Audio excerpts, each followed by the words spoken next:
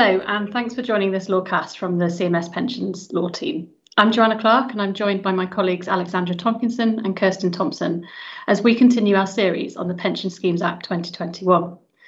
The Act was given royal assent back in February, with many of the provisions coming to force at the start of October. Alex is going to begin by recapping what changes have happened so far, and Kirsten will then be looking ahead to what we consider we're still expecting to see. I'm going to finish up with a look at the revised clearance guidance. Thanks, Jo. So I'm going to talk about 4 key areas of change that are now in force under the Act. Firstly, the Act has introduced 5 new criminal offences, 4 of which can result in imprisonment. Firstly, there's avoidance of employer debt, and secondly, conduct of risking accrued scheme benefits. Both of these offences carry unlimited fines or up to 7 years imprisonment, or both. These are the criminal offences that have had the most attention in the pensions press. There are 3 further offences. The first is failure to comply with a contribution notice, and that carries an unlimited fine. Then there's providing false or misleading information to the regulator in relation to either a funding strategy statement or a notifiable event. And both of those offences carry a fine of up to £1 million, up to 2 years imprisonment, or both. These offences apply to acts and failures after the 1st of October 2021. When the Act was first introduced in draft, there were worries that this might be applying to retrospectively. It's been confirmed that this is not retrospective and applies only to acts and failures to act after the 1st of October 2021. The regulator will also be able to impose a civil penalty of up to £1 million on individuals who are party to such acts, including those who knowingly assist in the act. This is important and broadens the scope of parties potentially in the frame. The next new area under the Act is the new contribution notice powers for the regulator. There are 2 new grounds for the regulator to issue a contribution notice. This is the employer insolvency test and the employer resources test. And you can read more about these tests in the CMS Guide to the Pension Schemes Act available on our website. There's also new sanctions for failing to comply with a contribution notice. The Act has broadened out the matters which the regulator might take into account when considering the reasonableness of imposing a contribution notice, and there has been a change to the relevant time for calculating the amount due under a contribution notice. Vigilance is required by trustees in case of any activity which weakens the employer covenant. The third area for change is the extension of the regulator's information gathering powers. These now include power for the pensions regulator to require individuals to attend an interview. The regulator can now inspect premises, and the regulator has new powers to impose fixed and escalating civil penalties for non-compliance with these information gathering powers.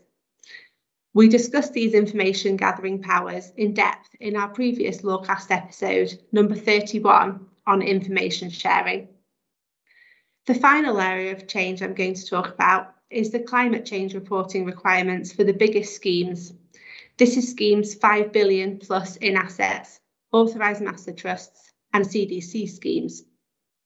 The new provisions under the Act, applying from the 1st of October this year, require schemes to manage the effects of climate change as a financial risk and report on how they have done so in line with the Task Force on Climate-Related Financial Disclosure recommendations. Even those schemes that are not big enough to be subject to the mandatory reporting are now strongly encouraged by the Pensions Climate Risk Industry Group guidance to adopt robust governance procedures relating to climate risk and later move to reporting. This is in anticipation of the requirements applying to all schemes by 2025. We discussed detail around the Pensions Climate Risk Industry Group guidance in our previous Lawcast episode number 21 on ESG. If this is of interest to you, you can go back and take a listen or watch that episode. I'm now going to hand over to Kirsten to talk about other areas that will be coming into force under the Act. Thanks very much, Alex. Now that Alex has brought us up to date, In this section, we will look at the future developments we are expecting from the Pension Schemes Act. There are still a number of parts of the Act that are not yet in force, so there's plenty to look forward to. I will take you through what is coming up and what we know about expected timescales for those remaining items to come into force. One area that has been a big focus for defined benefit schemes is scheme funding. The Pension Schemes Act provides for a shift towards focusing on long-term funding and will introduce new review and reporting requirements with criminal sanctions attached. One of the new requirements is that trustees need to identify a long-term aim and exit strategy for their scheme.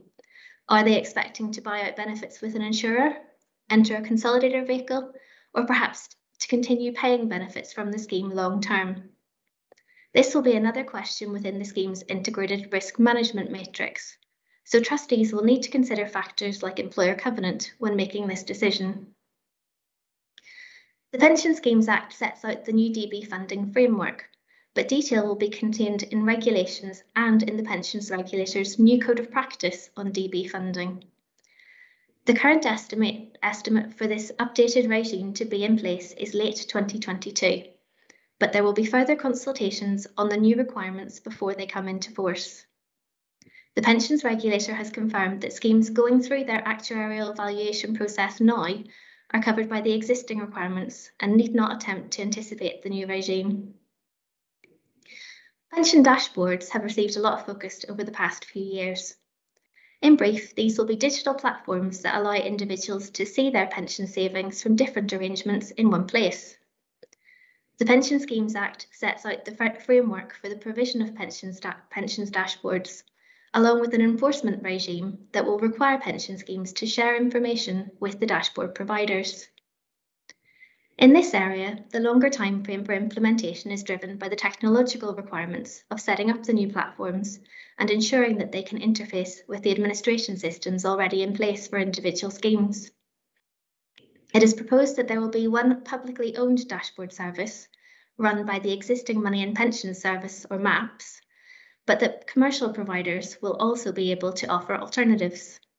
The current hope is that testing will continue through 2022, with the first dashboard available to individual savers from 2023. The requirements for pension schemes to provide information will be staggered, from the largest schemes to the smallest, following the model that schemes will already be familiar with from the introduction of auto-enrolment. It is not expected that this will start until late 2022 or into 2023. Another area covered by the Pension Schemes Act where provisions are not yet in force is collective defined contribution. The Act creates a framework that will allow collective DC schemes, also referred to as CDC schemes, to operate in an attempt to bridge some of the gap for members between the guaranteed income that was provided by traditional defined benefit schemes and the income risk that they bear under defined contribution models. The CDC structure will allow members to target a defined benefit and manage risk by pooling assets and liabilities, but avoids placing the funding risk on employers. While CDC schemes have been talked about for many years, the idea is now being taken forward by what is effectively a pilot scheme. Royal Mail Group, working with the Communication Workers Union and relevant government counterparties, has developed the detail underlying the framework and is now in consultation over the planned launch of its CDC scheme in 2022. Their progress is being followed by many in the industry, and it will be interesting to see if others follow down the CDC route. Finally, in this section, something that has generated a lot of interest amongst our clients is the plan to modify some of the requirements that must be complied with when members wish to take a cash equivalent transfer value of their benefits to another scheme.